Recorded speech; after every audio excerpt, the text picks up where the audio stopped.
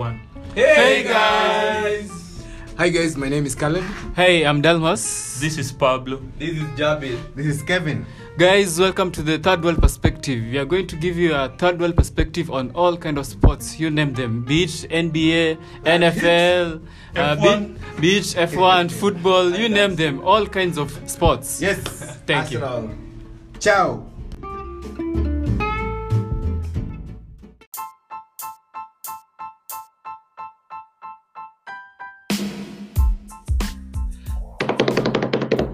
Hey guys, welcome back to the Third World Perspective. Welcome back to another episode. Obviously, we're covering the Euros for you guys.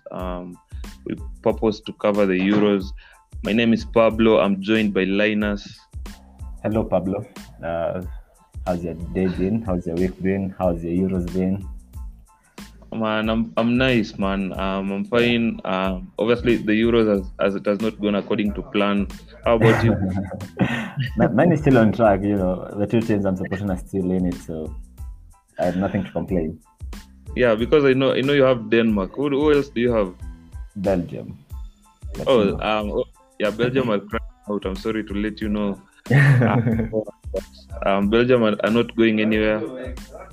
We'll see. I mean, okay. Yeah, but we're covering the round of 16. Wales played Denmark on Saturday, 26th of June. Obviously, round of 16, we've seen a lot of red cards, and this was one of the games that had a red card. Kasper Dolberg with 2 goals, Mile with 1, and Braithwaite with another. Obviously, it was played at Johan Cruyff Arena in Amsterdam, one of the homes of Christian Eriksen. So expectedly, there was a lot of Denmark fans in the stadium. I think the projected amount of Denmark fans was something close to like 6,500, and it was almost 16,000 Danish fans. Denmark came they came straight out of the gate. They had a massive performance, winning 4-0. I know Linus must be happy with the result. I know he must be happy with the performance. What did you think of the game? It was a good game. I mean, I didn't expect that from the coach, because Denmark did start off with a 3 and then went into a back 4, and from there it looked like a totally different game, you know, with Christensen stepping up in midfield. And from there, Wales didn't look anywhere close like they would match what Belgium was throwing at them, you know. Him also trusting Kasper Dolberg to lead the line was a savvy move on his part. And so, yeah, I mean, Denmark are having a strong tournament. I do expect, as I mentioned, I did expect to see them in the further stages. And now it's possibly looking that they could make a semi-final, maybe even a final. I mean, I wouldn't put it past against them. Yeah, you wouldn't rule out Denmark in this tournament. Obviously, Linus just mentioned Kasper Dolberg, who actually became the second Denmark player to score 2 goals in a knockout game at a major tournament, after obviously the great Henrik Larsson, who did so versus the Netherlands at Euro 1992. But another player that has stood out for me, obviously with the omission of Christian Eriksen, Mikkel Damsgaard has also been very impressive for the Danish side. Obviously, he has been involved in 7 goals in 6 appearances in all competitions for the Danes. He's a man who is in hot form, assisted that first goal for Dolberg as well. And also, it has been a very disappointing run for Wales, man. Obviously, not most people, including Linus, not most people actually pegged them to get out of the group in Group A, but they actually pulled that out of their asses, and they went out of the group, advanced into the knockout stages, and they fell out spectacularly. What did you make of Wales? Yeah, Wales really didn't look like they had a response to what Denmark was offering, and as they went on, just lost their composure. You know, you see that red card later on. You know, I mean, Gareth Bale and Aaron Ramsey were supposed to be their talisman players. They didn't really deliver much other than probably the first 15 minutes. But like I said, after Denmark made that tactical switch, Wales just looked out of it. Yeah, Wales have lost consecutive major tournament matches for the first time in their history. Obviously, they lost their last game in the group stage, and obviously they lost at this point in the round of 16. They're also the first team to receive 2 red cards in a single edition of the European Championship. Obviously, that red card, they're the first team since Russia and Switzerland in 2004. So these are actually records that Wales they won't be proud of. I saw Gareth Bale was very frustrated during the game. It could be seen. And I think the atmosphere in the stadium was a difference for Denmark. Denmark obviously becoming the first team to score 4+ goals in consecutive matches in European Championship history, which are just like massive records that the Vikings would be proud of. Basically, it is going to be very interesting to see how Denmark go on. Obviously, they're playing the Czech who are in hot form. They'll play that on Saturday. Saturday is tomorrow. Just to let you guys know, it's Friday today in Nairobi. It's very cold. It's not the same amount of cold that the players are feeling in Europe at the moment, but it's very cold here. Denmark play the Czech tomorrow. I think it will be the first game, so that will be a very nice watch to see how it goes, considering the form that the Czech are in. The second game that was played on Saturday was the Italy-Austria one. We actually had to wait until extra time to see goals in this one. Austria were magnificent in the first 90 minutes. They only fell short, obviously, in extra time. But Leonardo Spinazzola was the man of the match. Chiesa had a massive goal, the super sub. Pessina adding the second one before Kalajic actually pulled one back for Austria. Austria, obviously, they have been commended all over social media for their fight. They have impressed. They have earned the respect of football fans all across the world. They played really well. They were just unlucky not to win the game. I think they scored a goal at some point and it was ruled out by VAR. Spinazzola had a massive game as well. Anatovic obviously had a massive game as well. He was the unlucky guy to score that goal that was ruled out. But Italy are now unbeaten in 31 matches, which is a national record. I'll just speak about Italy first before we go to Austria. How impressed have you been by Roberto Mancini's side? Because it seems like no one can stop them at the moment except Belgium. We'll see if that happens. But how impressed have you been with Italy? I mean, they look good, but if it took them 90+ minutes to get through an Austrian side, probably you could ask questions about the team. Although they do look good. I mean, introducing Chiesa, which I'm not sure why Mancini took a while to bring him into the game, really caused a massive difference. Took his goal quite well. And so, yeah, I mean, they're strong favorites now, given that other big boys are falling off. They do look like proper contenders. Let's see how they'll shape up against a stronger side like Belgium. Yeah, Federico Chiesa, they are scoring a goal 25 years after his dad scored a goal for Italy in the Euros as well, because his dad scored back in 1996. Also, Matteo Pessina had a quote that actually stood out for me considering Italy. He said, quote, "I'm still trying to take in my goal against Wales." So imagine how this one feels. In this team, everybody can score, and this is our main strength. We are a great group. Obviously, the amount of talent going forward that Italy they have players like Immobile, who is actually a monster in Serie A. No one bodies the Serie A like Ciro Immobile. They have players like Insigne, their captain as well. Other players that can get goals, but they haven't actually gotten the ground running like Andrea Belotti playing for Torino. But Italy are looking nice, but obviously you have a point there considering Austria. But Austria are very impressive, and like Austria are a side that actually this looked to be very straightforward for Italy. It looked like a game that Italy could again win 3-0, but they pulled up a fight, and in my eyes it seems unfair that they actually lost out. And it just made me remember the point that you said the last time we were doing this podcast. The substitution the number of substitutions that teams have at their disposal, I think this was actually the turning point for Italy, and it was the determinant of the result. Yeah, I mean, yeah, like I said, if you can bring in 5 players and you have a bench with the quality of Italy, you can change a game like that. Yeah. So, yeah, man, it's actually it's difficult. I know David Alaba was almost it's difficult to take in the amount of also Italy had short Austria had short on quality, but the amount of determination and like the amount of basically coming together that they actually had in this game was it was just desirable, like to want to have a national team that actually shows that much togetherness and that much determination, that much fight. Austria are very unlucky. Obviously, like I just said, Kalajdzic scored that goal in the 114th minute.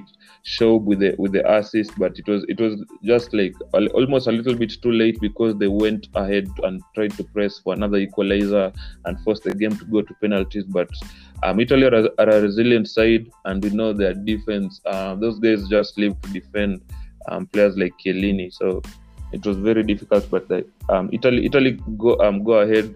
They'll face They'll face Linus's Belgium. Dalmas, I think Dalmas supports England. I think it was because he's a fan of Bukayo Saka. I think because Saka is the I think the high-profile Arsenal player that is playing in the Euros. I don't think there's any other Arsenal player that is high-profile that plays. Yeah, but like we'll see how that turns out. Obviously, that game is tonight at 10 a.m. East African time. It's actually 9 a.m. Central African time for our Central African listeners. We'll see. I have my money on Italy, but we'll speak about the Belgium problems, and then we'll review that game. But the next game that we're going to speak about is the Netherlands-Czech one. That was a shocker. I am 100% sure most people did not expect this to go down the way that it did. The Czech came into the game as massive underdogs despite having won 4 of their last 6 matches against the Netherlands. They've now won 5 out of 7 against the Netherlands. So they have also scored 2 or more goals in 5 of their last 7 games as well against this Dutch side. And were you surprised by the fact that these guys were the underdogs? Because according to the head-to-head, man, they have been very good against the Netherlands. They have in fact been very superior. I mean, we did say squad for squad, they did have a better squad, and so of course the Netherlands were favorites for this game. Although given the performances, amateurish displays by Matthijs de Ligt, you wonder really. I mean, for a player playing at that level, who has played at that level consistently. I mean, you say he's young, but he has been a professional player since 17, 18. You don't expect to see that from one of the key staples in a side. You don't expect that to see, someone who could be touted as a future captain for this side doing whatever he did. So, I mean, he really should hang his head and really think about, how he caused the final. Because without that red card, the Netherlands was still in it. But after which, you saw the Czech taking advantage of that extra man in the set pieces, obviously getting the first goal from a set piece scenario. The second goal was, an incisive counter attack where they still they exploited that hole that now the red card created. But yeah, I mean, the Czech have been superb this tournament. That man Sheikh could be a real thorn. Could be a real thorn in for any defense. So yeah, particularly for Matthijs de Ligt, man, that was shambles from him. The thought of de Ligt actually getting that red card actually brings up the topic of Virgil van Dijk. If Virgil van Dijk was on the pitch, would they have gotten that red card? Are they missing that leadership at the back? So, but you're right, man. It's very unexpected of someone that has played at actually this level for a long time. He has actually, I think he made his debut for the Netherlands back in something like 2017. So it has been almost like 4 years playing for the national side. And he has played at Ajax, played in massive, important Champions League games. He has played in Turin with Juventus, played massive, important Champions League games as well, especially, and finals as well. And but basically that red card tore them apart. They lacked that confidence, and obviously the Czech, they capitalized on that. Tomáš Holeš, Holeš, is it pronounced Holeš or Holeš? Yeah, basically man of the match. Obviously scored his first goal in the 68th minute, and had a part to play in Schick's goal in the 80th minute. Antonin Barak obviously with the assist for Tomáš Holeš's first goal. But this defeat makes 3 defeats out of 3 Euro final tournament knockout matches for the Netherlands. This is how poor the Netherlands have been. Basically, they're very terrible when it comes to knockout games, and excluding penalty shootouts, they have won just 1 of their last 8 Euro final tournament matches. Knockout, basically. Basically they need to take a look in the mirror, because they have had massive generations. Because we all remember the Bergkamp generation when they were tearing it up in the 90s and early 2000s. They also had a very good generation with Van Persie and like Arjen Robben, and they also have a massive golden generation at the moment with Memphis Depay. With obviously Quincy Promes was not called up, but like they have very good players, with players like Gini Wijnaldum as well. So they need to take a look in the mirror, because they just can't perform in the knockout stage, it seems. But we'll move from that, and we'll speak about Linus's team now. Belgium, obviously the number 1 ranked team in the world, beating the holders Portugal in Seville. Thorgan Hazard with the 1 goal in the 42nd minute. I was actually surprised to hear that Thorgan Hazard is 28 years old. I thought he was younger than that. But actually, for me, the talking point in this game is how unstable and how inferior Belgium looked, because the game was 11-11. Belgium were not 1 man down. They didn't have a red card, and Portugal just dominated the game, and they passed balls in and around that midfield. Obviously, Kevin De Bruyne was forced out, but like, don't you have any amount of lack of confidence for Belgium? Because that's what that game did for me. It actually proved that they're not the side that I thought they were, because they were magnificent in the group stages, but in this game they actually looked a little bit shaky. I mean, we did preview Belgium and said the biggest weakness is their aging backline. You see this game against Portugal, the 3 centre backs have a combined age of about 102. And so so which is a real worry for any side. But Roberto Martinez does know how to get the best out of this side. He has this he's tactically astute and knows how to set up a side, how to negate the impact of maybe a Jota or a Ronaldo with such a back line. And so I mean, they know what they're good at, they know where they're lacking, they try and adapt game by game. And as long as you keep on winning, doesn't matter whether you dominate a game. In tournament football, all you need is that single goal and don't concede. I mean, England have done that so far, so it seems like a working formula. So I wasn't too worried that they didn't dominate the game, as long as they got the result. If you can squeeze out a result, you're on your way to achieving something in such a tournament. Yeah, and obviously Lena said in the previous episode that we did. If you guys didn't listen to the episode, you can go back and catch that. But Lena's actually said that there's an art to tournament football, and Lena's just reiterated, it's very important that you actually get results. So it's not about the brand of football, but for me, I think this is a different Euros, and I think teams that actually dominate games, it comes with confidence, because the fans actually see the dominance, and the fans actually back teams regardless, because it's very difficult. And like you said, Belgium have a very aging squad. Their starting 11 against Portugal actually had an average age of 30 years and 148 days. We know Kevin De Bruyne just turned 30 the other day. I think this week, because I think he turned 30 on Tuesday, I think it was. Which is, I was also shocked about that De Bruyne is 30 years old now. Thorgan Hazard is 28 years old now. Eden Hazard is something like 29.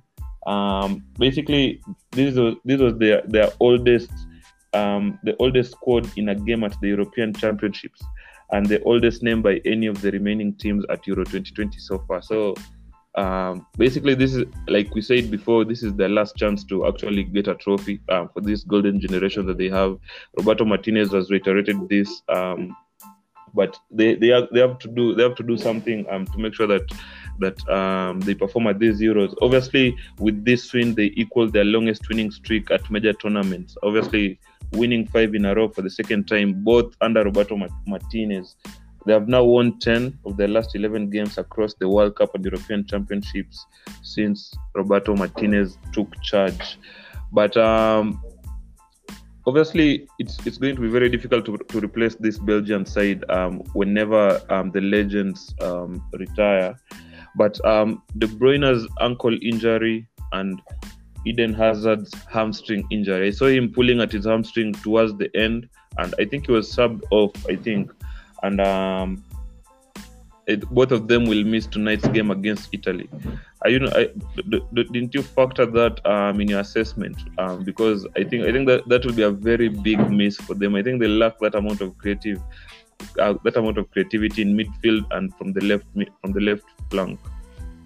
Yeah, I mean, of course, Hazard and De Bruyne will be a big miss for them, but they have players who can, fulfill those roles when needed. I mean, the good thing about this system is it does tend to be fluid. So depending on who's on the pitch, they'll play a certain way. So they might rely on maybe Tielemans to be the more creative force in the absence of Kevin De Bruyne.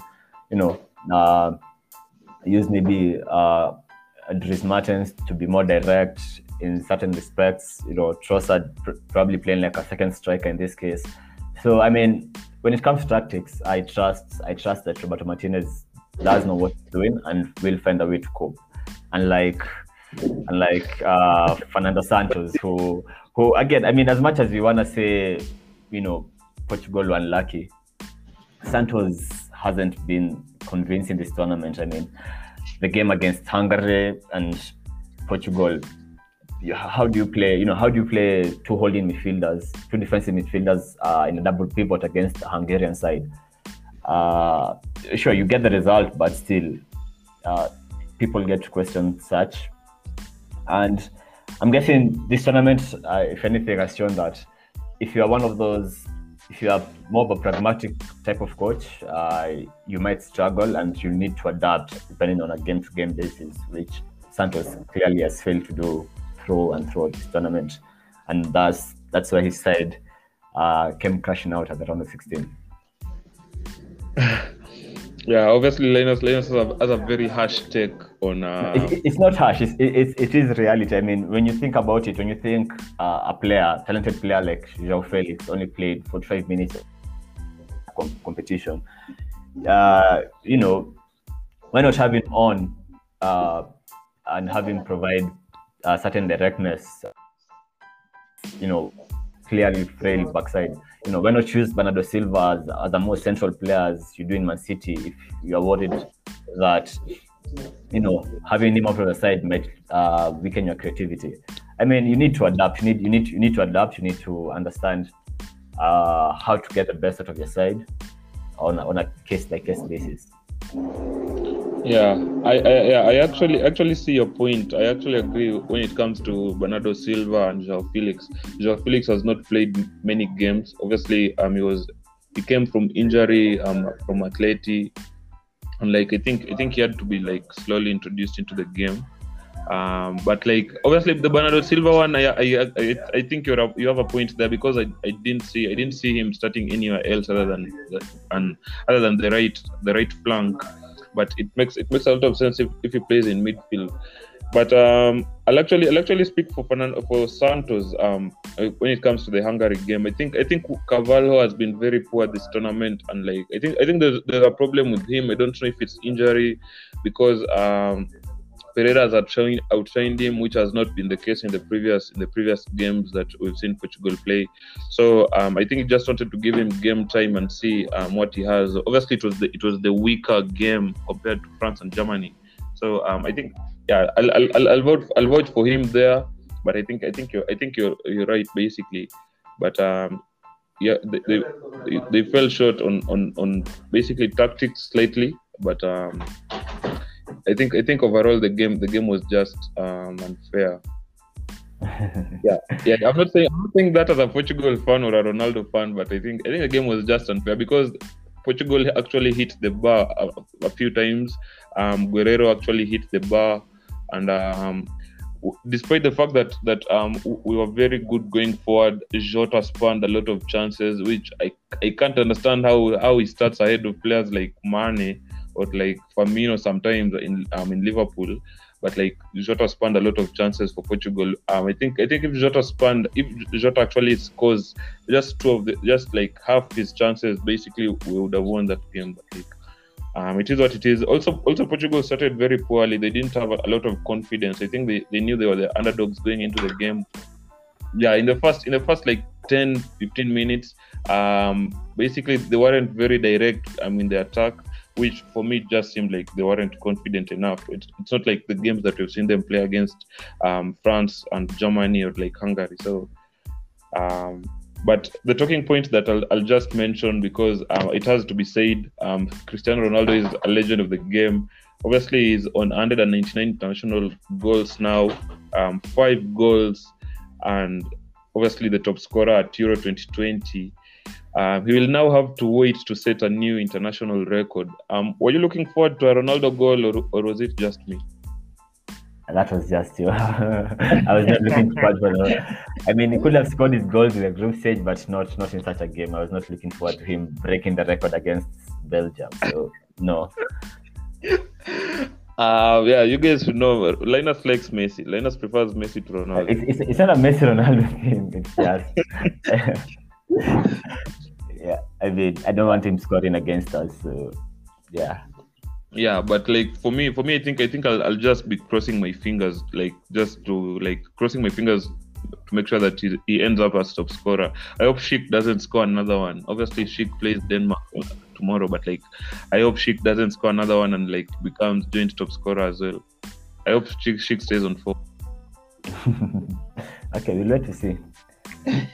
Yeah, man. The game that actually my favorite game of Euro 2020 so far. I think my second. Yeah, I'll say my favorite, because I'll say my favorite game of Euro 2020 so far was the Portugal Germany game, and that was a proper game of football, like attacking football, basically defending. It was nice, although it had 6 goals. But Croatia played Spain. That game had 8 goals. That game was mad. It was mad. That game was just mad because there was also that France and Switzerland game. I mean, it was a good day of football. If you're a football fan, that was a good day for you. Yeah, man. Yeah. Basically, if you like high scoring games, this was basically Monday was the day for you. If you liked high scoring, yeah, Monday was the day. Yeah, man. This was actually the first time Spain have won a knockout match at a major tournament since they won the Euros 9 years ago, back in 2012. Do you believe that? Like, I basically, no one would know that this was actually a start. If you told this to someone would have said that you cooked this up from somewhere. I mean, yeah, because we had that period, that 2008 to 2012, where Spain were just dominant. They would sweep away everyone. And so to see how far they've fallen, yeah, you'd be surprised. I mean, you'd be surprised to hear that Holland haven't qualified for major tournament football in a while, because you know the history that they have. Yeah, it happens when you're good for a while. People do tend to associate you with a certain standard that you always have to deliver. Yeah, and like Spain have actually been the benchmark for a long time. Like you said, 2008 they won the Euros, 2010 they won the World Cup, 2012 they won the Euros again, becoming the first side to win it back to back.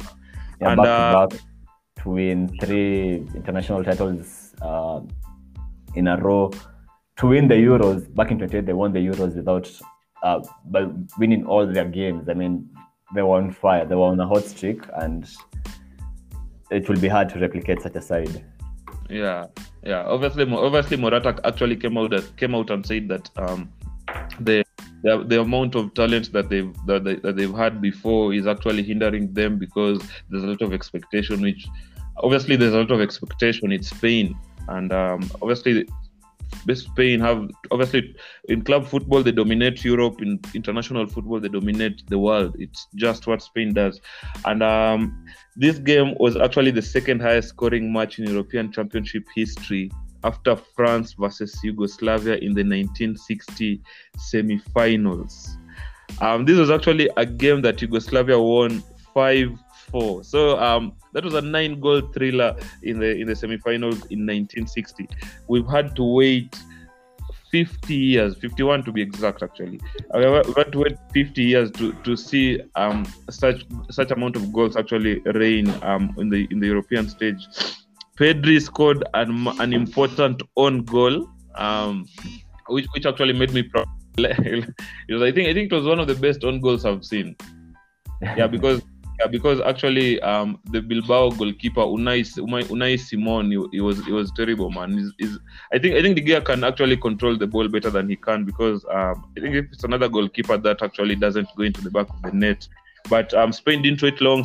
Pablo Sarabia, Paris Saint-Germain winger, scored a massive goal, a very good finish as well. As Pilqueta put them in front, I think Ferran Torres making the game 3-1, and like at that point I was 100% sure that the game was over and done with, and like Croatia actually made substitutions which I thought wouldn't make a difference, but Orsic came and scored in the 85th minute. Pasalic scored in injury time, and that forced the game to go to extra time.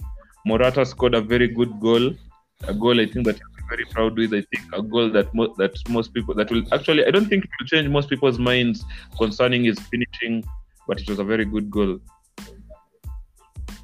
Yeah, I mean, this game was just full of surprises.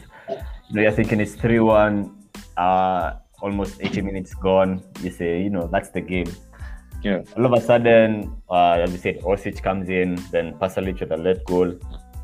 And the game is, especially when I saw Orsic, given that he's the man who knocked us out of the Europa League. I was so conflicted because I mean, knowing what he did at club level, I mean, to see him pull a goal back for Croatia, which with Zagreb. Yeah, I mean, so eventually Spain did run out 5-3 winners.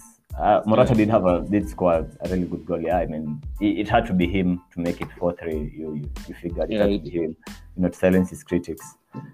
But yeah, I mean, very entertaining game. I wouldn't say any side deserved it more. I mean, the result that's for Spain, but for most of the game, both teams did put up enough. Although I think Croatia's midfield hasn't been as good as some people expected it to be. I mean, I believe it has been a letdown for them throughout the tournament, and not just this game, but throughout.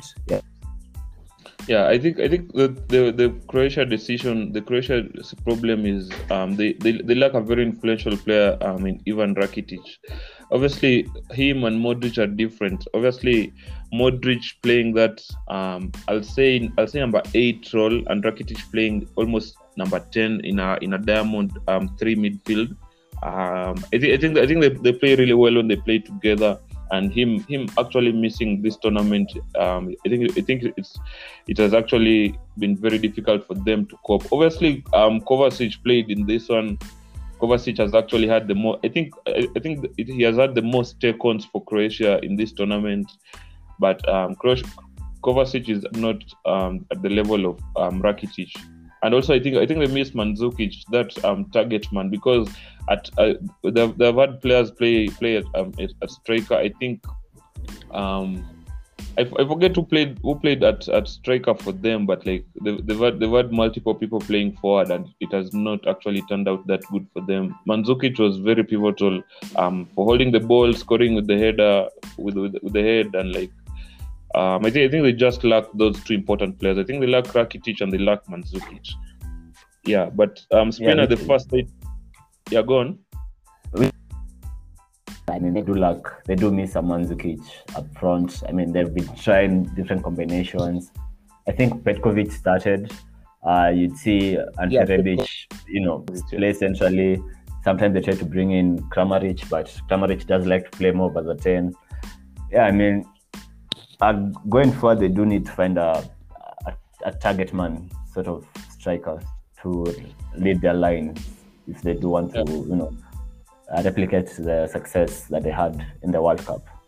And also like they I think they need to address some of the problems that they have within the squad, because I know Marcelo Brozovic is a player that actually most people might know of, but like for me he came into the game, he was very poor. And also the guy that played left back, I forget his name because he has two names on I forget his name, but he's a bearded guy. He had two games.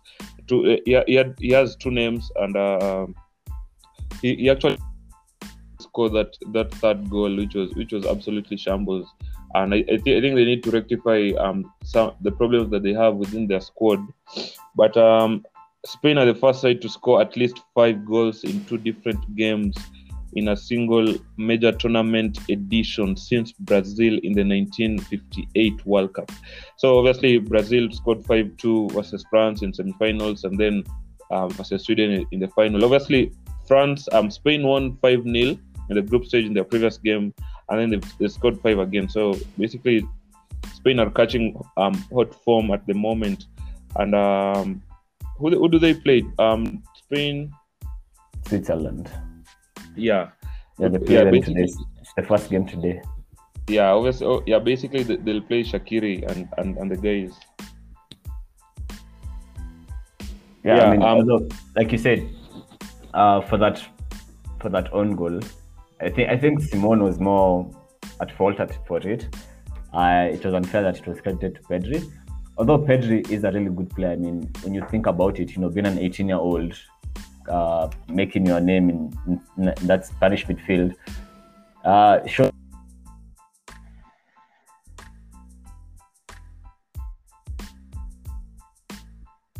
Pedri will be one of those world-class midfielders to come. Pedri is a talent, man. Obviously, Luis Enrique likes him a lot. Obviously, with the ties there from Barcelona. But like. The thing that worries me with Spain is that they're starting to catch form, and like if catching form is a phrase. But like basically they're starting to get into form, man, and like this can be very worrying, because I can see them putting Switzerland away, and I actually see them getting to the final, which might not be very straightforward, because Belgium versus Italy is that's also a very big one. But like if they get into form, I think this young side might just get to the final.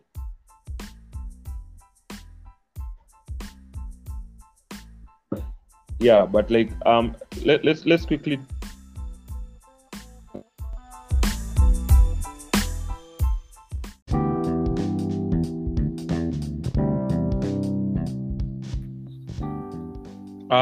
So let's quickly jump into France versus Switzerland. The second game on Monday. This was actually a 6-goal thriller. Forget about Spain, that was 8. But like this actually had to go to penalties. Pogba had a very good goal. Benzema a brace, but Haris Seferovic actually scored the first goal in this one. A very good header, which in my mind I was wondering what Lenglet was actually doing instead of actually guarding Haris Seferovic. Haris Seferovic actually became the second Swiss player to score in consecutive Euro finals, after Hakan Yakin in 2008. And obviously, that's a player who is in hot form for Switzerland. But France set up in a 3-4-3 with Griezmann playing behind Mbappe and Benzema. Obviously, France are a side that are known for a back four. A 3-4-3 was very difficult for them. That's why they conceded 3 goals. And actually, the 2 goals would actually raise eyebrows because most people would have expected France to actually defend really well and get out with a 3-1 win. But the game was forced into overtime. Ricardo Rodriguez missed a penalty.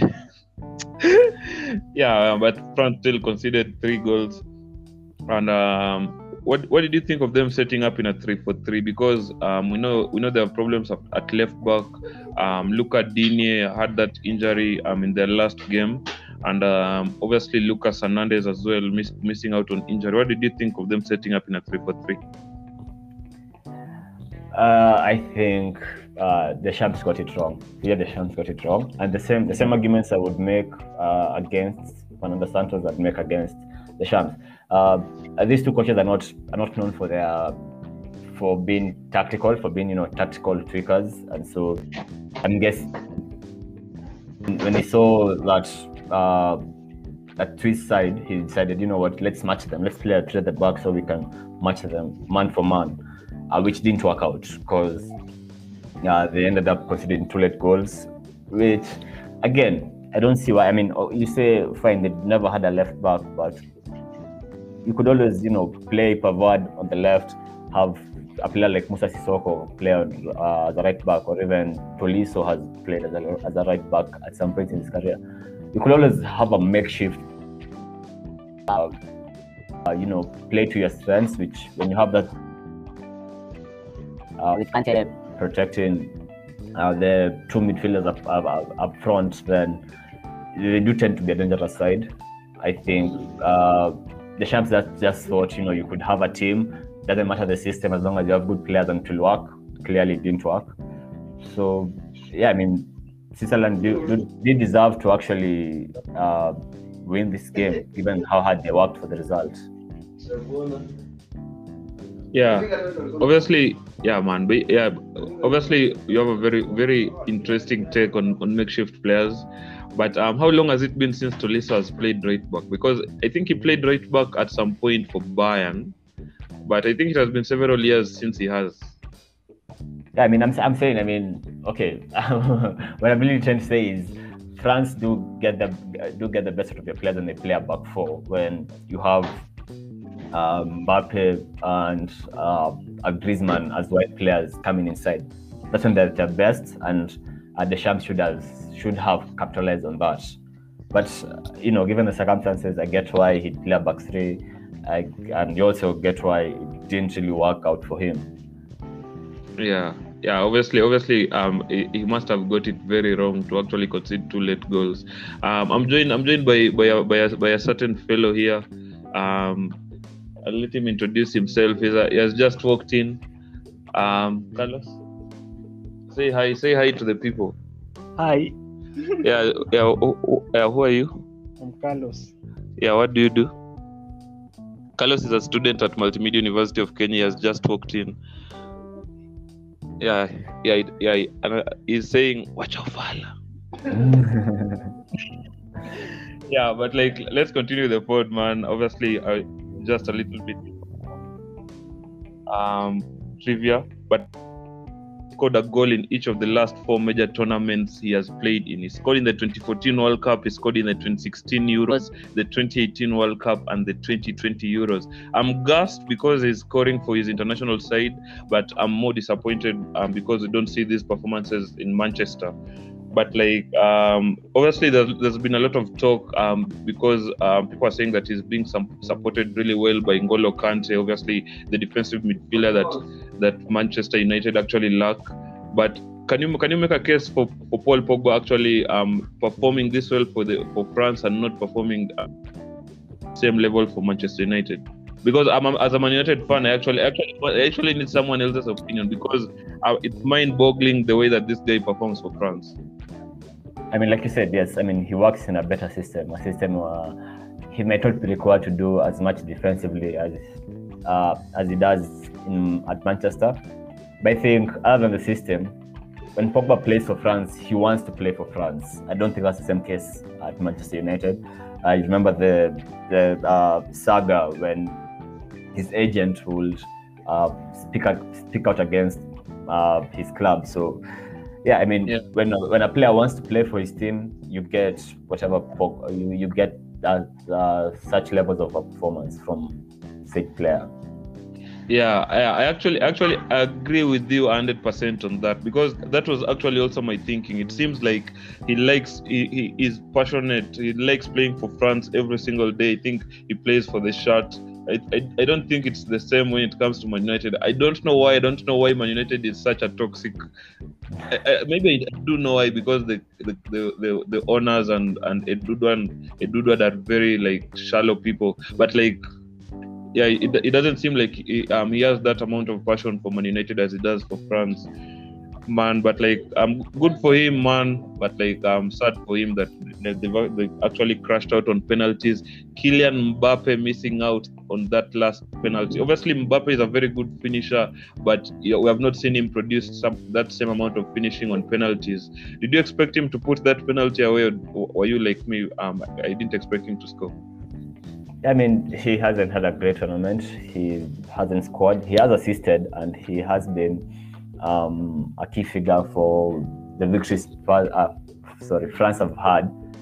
But he hasn't really lived up to what you expect, and maybe that's the reason why, because so much was put on him. We forget he's still a young player. 21, 22. He's still young. You've heard of careers breaking because a player is pressured. So hopefully he gets into the right mind state, is able to shake this off, and end up becoming the player we all know he can be, or he should be. Yeah, guys are tweeting out that Mbappe is about to have a revenge season, scoring 55 goals in all competitions. Yeah, because I think this one will stick with him forever, because obviously he's only like 21, I think.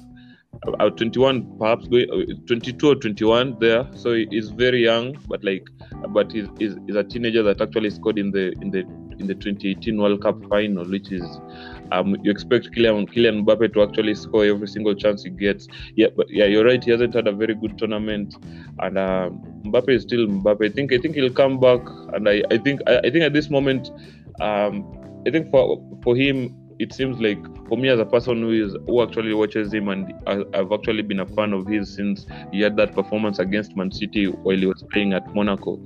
I think as a player, he isn't used to being perhaps put at that pedestal, a level that he is the man for certain teams. And I think the situation with Karim Benzema coming into the side, Benzema has actually took a little bit of the weight off him.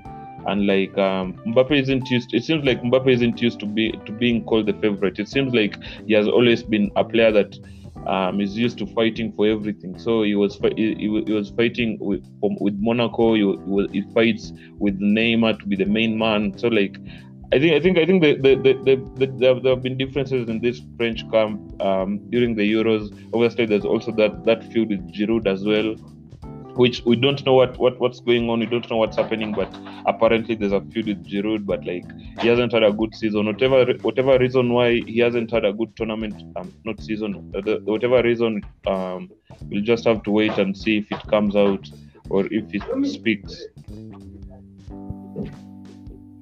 Yeah, as you said, I mean, France have a tight squad, a great squad, but when your players aren't working together, then it's all for nothing, really. And so if the champs does get to keep his job, or whoever comes in, we'll have to find a way to balance the egos in this squad. Yeah, like not Sergio Perez, but Florentino Perez actually said that Zinedine Zidane has a desire to coach the France national team. Do you think Zidane would be a very good coach for the French? Les Bleus. Yeah, I mean, he has played for them. He has been a good player for them. He knows how to win trophies. What more do you want from a coach? Yeah, man, no one knows how to win trophies more than Zidane. Obviously, breaking that record during winning the Champions League 3 seasons in a row. But one of his players, actually, Benz, who just mentioned, one of his former players, this was his 7th time scoring 2 goals for France. Never scored a hat trick, but very prolific as a goal scorer. Switzerland had actually lost all 3 of their competitive penalty shootouts before this game. Switzerland, I think France were just poor in the first half. I think Switzerland were not good enough, but like they got a result, like you just said. The point to advancing in basically tournament football is just basically getting a result. And we'll just quickly jump to England versus Germany because that took a lot of time. England won 2-0 against Germany at Wembley. Raheem Sterling with the opener, and Tottenham Hotspur's Harry Kane with the second goal. Obviously, his first goal of the tournament. I only have one question for you, Linus. Is football coming home? Unlikely. I really don't like watching this English side because I want them to lose, and they never seem to lose. I mean, for the next game, I just want Ukraine to score against them. At least, because they haven't been convincing, but they're getting results. And you get the results, you get a trophy. And yes, if I was to speak as a fan, yes, it looks like football is coming home. I mean, having made it this far, not conceded, looks like a recipe for success. But I really don't want them to lose. I can't stand them, watching them win. And even worse, I can't stand the reaction of their fans when they do win. So yeah, Ukraine, if if any Ukrainian players listen, kindly just cause an upset for this side.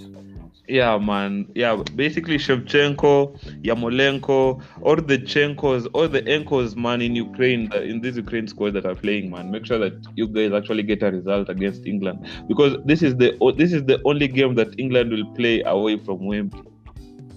Yeah, and if they do struggle in this game, then we'll have to say it's the Wembley factor that.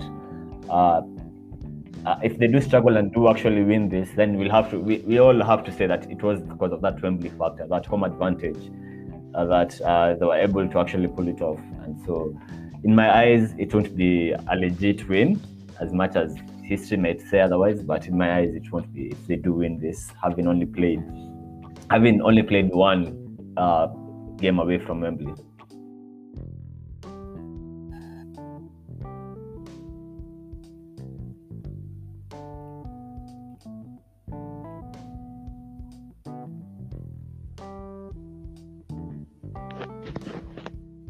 Yeah, man. My net is biased, but like let's go on. Obviously, Raheem Sterling had a very poor pass that actually set up Thomas Müller. Müller, obviously the legend that he is, a very good finisher, one of the best actually Germans that I've actually seen play football, and actually, to me, the player that actually encompasses Germany, like every single time.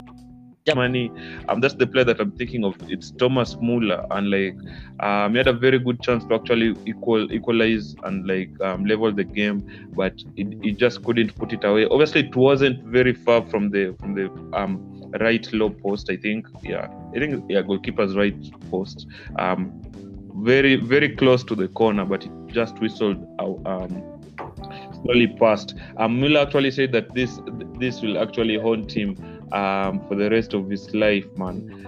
For me, Germany didn't play that well, especially considering, because for me the benchmark that I actually put this Germany side going into the game was the game against France. They played incredibly well. They were unlucky to lose that game.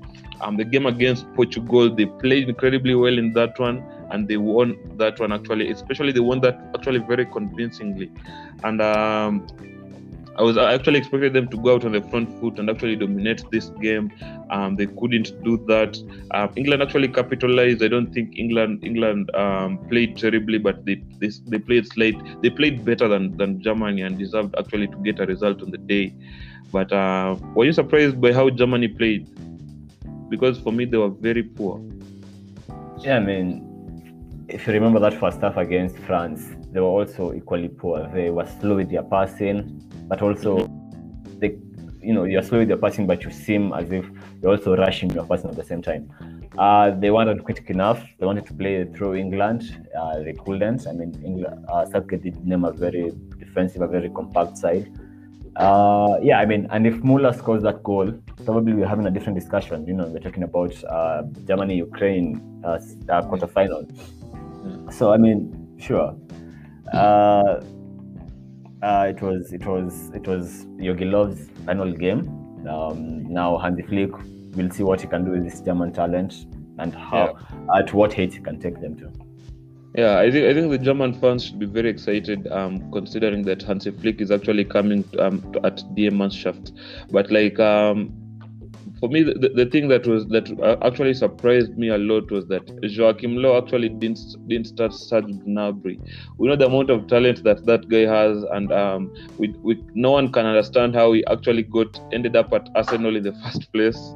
But Serge Gnabry is actually a very good talent. The amount of finishes that he has had from the right wing, I think he's a player that Joachim Löw actually missed in benching him.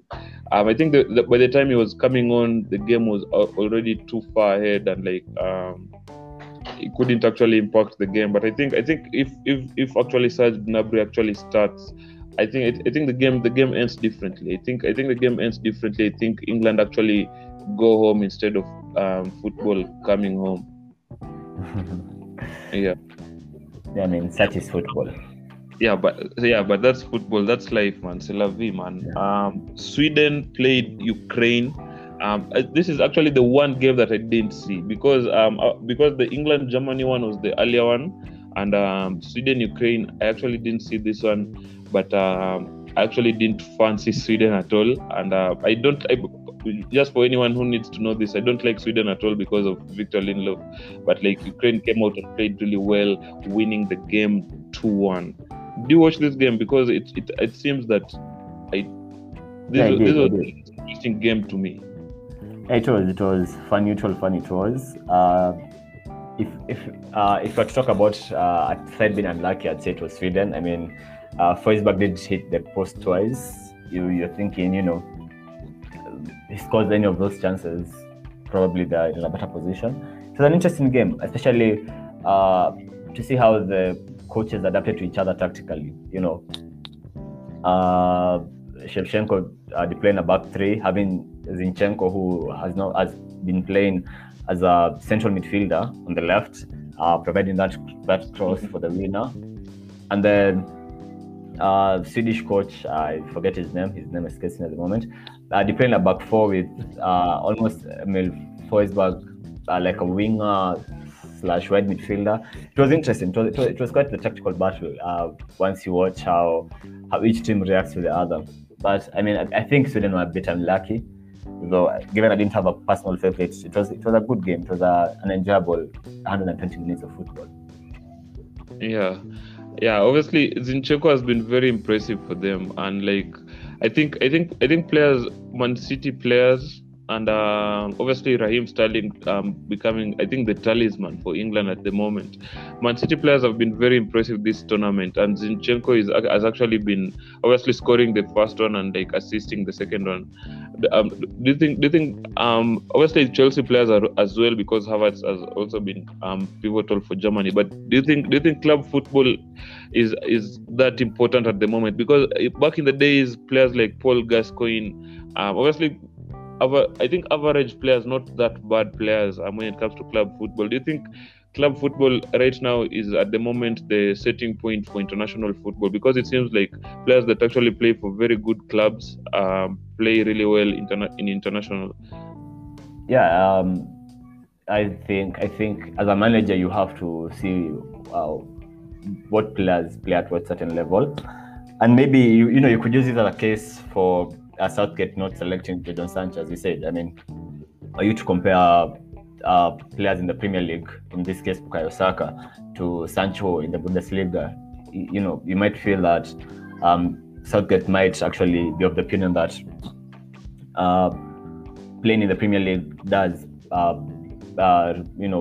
does actually say that you are a more capable player at a certain level than playing in a different league, in a lesser league such as the German Bundesliga. Yeah, so as a manager, even as a player, I feel that playing at club football at a certain level will reflect how you play on the international scene in some capacity. Yeah, man. Obviously, Linus just touched on Jadon Sancho, which actually brings me to the most exciting news I've had in. How long have I been? I think I've had better news than this, but like in the past, perhaps 3-4 seasons. Manchester United have actually. Jadon Sancho is coming to Old Trafford, just like for you guys. Yeah, Jadon Sancho is coming to Old Trafford. 21 years old. We actually have wanted him for the longest time. We wanted him when he came from City. He chose Borussia Dortmund. Obviously, they have a better youth development program. But drum roll, man. Basically, the 21-year-old is swapping the yellow and black of Borussia for the black and red and white of Manchester. I think the agreed amount is something like 85 million euros, which translates to almost 73 million pounds. I'm gassed for this move. We are for a long time, like starting the Euros. I actually said that I was going to actually scout centre backs, CDMs basically, and obviously a right wing. I wasn't worried about that because it's all been in the tabloids. It's all been in the news that we were chasing Jadon Sancho. Fabrizio has basically covered this like better because he's the madman that he is, Fabrizio Romano, and it seems like it has been a long time coming, and the most important thing is that Jadon Sancho actually wants to play for Man United. He has been agitating for the move, and this is actually one of the reasons why we are paying less than they wanted last year, which I'm more proud of. This is good business, man. I think the deal that he will sign will be 5 years. So perhaps we'll have Jadon Sancho up until 2026 with the option of a further season. Yeah, do you want to react as a Spurs fan or do you want to react as a football fan? Just let me know which type of liners I'm getting. I have no reaction. We'll get to the transfer news maybe in later episodes. But for now, my focus is on the Euros. I really have nothing to say. Yeah, man. But basically, I'm gassed, man. Obviously, I'm always looking out for talent, especially European talent. But so far, I haven't seen anyone that has stood out for me at centre back or at CDM. Palhinha, that plays for Portugal, is very poor. I don't know how he gets caps, man, for Portugal. But like, basically, that was the Euros episode for you guys. Linus, do you have anything else left to say, Linus, before we go? No. I believe that's it. Okay, Yeah. predictions for Belgium, Italy. That's the only one I'll ask. Yeah, I want predictions. I'm asking for your predictions. I mean, I know Belgium will win. I mean, rather I'm predicting Belgium should win 1-0 or whatever. But Let me just get my pen because I actually love predictions on the third world perspective. So the first game tonight, Switzerland versus Spain. Who do you have? I think Spain make it through. Yeah. Do you have a scoreline or do you just fancy Spain? I just fancy Spain. I don't have a scoreline. Yeah, I think Spain will win 3-1. Okay. Yeah, I think I'll get extra points if they actually win 3-1 or if they actually score 3 goals. Okay. Yeah, the late game one, Belgium versus Italy. Who do you have? Obviously. 1-0 Belgium. 1-0 to Belgium. Yeah, for me, I actually have a 2-0 Italy in this one because I think Belgium lack the creativity that they usually get with Hazard and KDB. So I have Italy 2-0. I'm actually while I'm speaking, so you guys just bear with me. Linus has Belgium 1-0. Yeah, that's mad, man. I think you'll be very sad after tonight. I think you'll sleep a very sad boy. I have faith in this side. I have faith. Yeah, man. Yeah, I also like their system. I like there's an entire documentary about how Belgium actually became how Belgium actually work. I saw that. I like the way they work, but like I think in this game, Italy should win this one. Czech versus Denmark tomorrow. Who do you have? 4-2 to Denmark. 4-2 to Denmark. Yes, Patrick Schick scoring 2 goals and becoming becoming top scorer of the entire tournament. Yeah. Uh, Yeah, I don't. Yeah, these guys are very defensive, man. You think we'll have 6 goals in this one? yeah, I mean, it could be an open game because especially if the other side goes 1-0 up and then the other side tries to come at them, then there's space, and then you've seen unlike previous tournaments where you really can't defend for 90 minutes. Goals are bound to leak. So yeah, I mean, Denmark have scored 4 goals in the past 2 games. They could always accept that run and move forward. Yeah, for me, I think the romance. I'm sorry because we have Denmark fans listening to the third world perspective, but like Czech Republic are a very good side. I think they have been underestimated multiple times in this tournament. I think Lenas is wrong also to underestimate them. I think Czech will win this one 1-0. I don't think Denmark can put up 4 more goals, man. They had a lot of fun backing in Amsterdam. Yeah, in Amsterdam, I guess. Yeah. To win that one. I think the Czech will win 1-0. I don't think Schick will score in this one. I think the Czech will win 1-0. Okay. Ukraine versus England. Who do you have? Ukraine. This 2-0. Yeah, this one is an interesting one because both of us don't want England to go on. Yeah, I mean, I'd say Ukraine. Maybe even it goes down to penalties. Probably. Yeah, so a scoreline? Ukraine win on penalties. I really don't have a score. It ends 0-0 for much time, and then Ukraine will win on penalties. 5-4. Wow. 4-3 on penalties. Something. Wow, man. 4-3 on penalties. Yeah. Yeah, for me, I think also it will go to penalties, but I have England winning on penalties. Yeah, I think at this moment in time, I think they'll struggle, England, in creating chances and scoring in this one, and I think they'll Ukraine will cover Raheem Sterling really well. They have a player on the other side in Ukraine that actually plays against Raheem Sterling every single week in training. So I think they'll cover Raheem Sterling very well. I think actually Kane will be a very good asset for England in this one, and I think England, if they go to penalties, I think England have much the better penalty takers than Ukraine. So I think England will win on penalties 5-4. I don't think Ukraine will miss many penalties. Okay. Those are our predictions. Yeah, that has been my prediction, man. Yeah, we'll tally this and compare in the next episode, man, because I'm 100% sure that I've got, I think, at least three predictions correct, because you guys are shambles, man. Belgium is not good to win. Yeah, I don't think it's good to win, man. I'll make you eat your words in the next episode then. Yeah, man. Yeah, basically that has been the episode, man. Man, you can support the podcast with as little as $1. We have a listener support segment. You can use Google Pay or you can use your, I think, credit cards as well. But support the pod, man. You can follow us on Twitter at Third World Pod. You can follow us on Instagram at 3RD World Perspective. Follow me on Twitter at Pablo Iconyero. I'll change that. I keep on saying that I'll change it, but I'm going to change it. Yeah, basically. Linus is not on the socials, but basically, any shout outs? So do you want to shout out anyone? A friend? And not on today's episode. Today, just tell our listeners to keep on listening. We appreciate that. Those are 1,000, that 1K plays, and we'll try and bring out more for them. Yeah, man, 1,000 plays on the Third World Perspective, over 20 countries at the moment.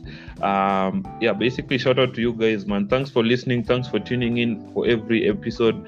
We thank you guys for listening. I think it's over an hour now. It has to be. And we'll see you guys in the next one. Yeah, bye. Yeah, see you later.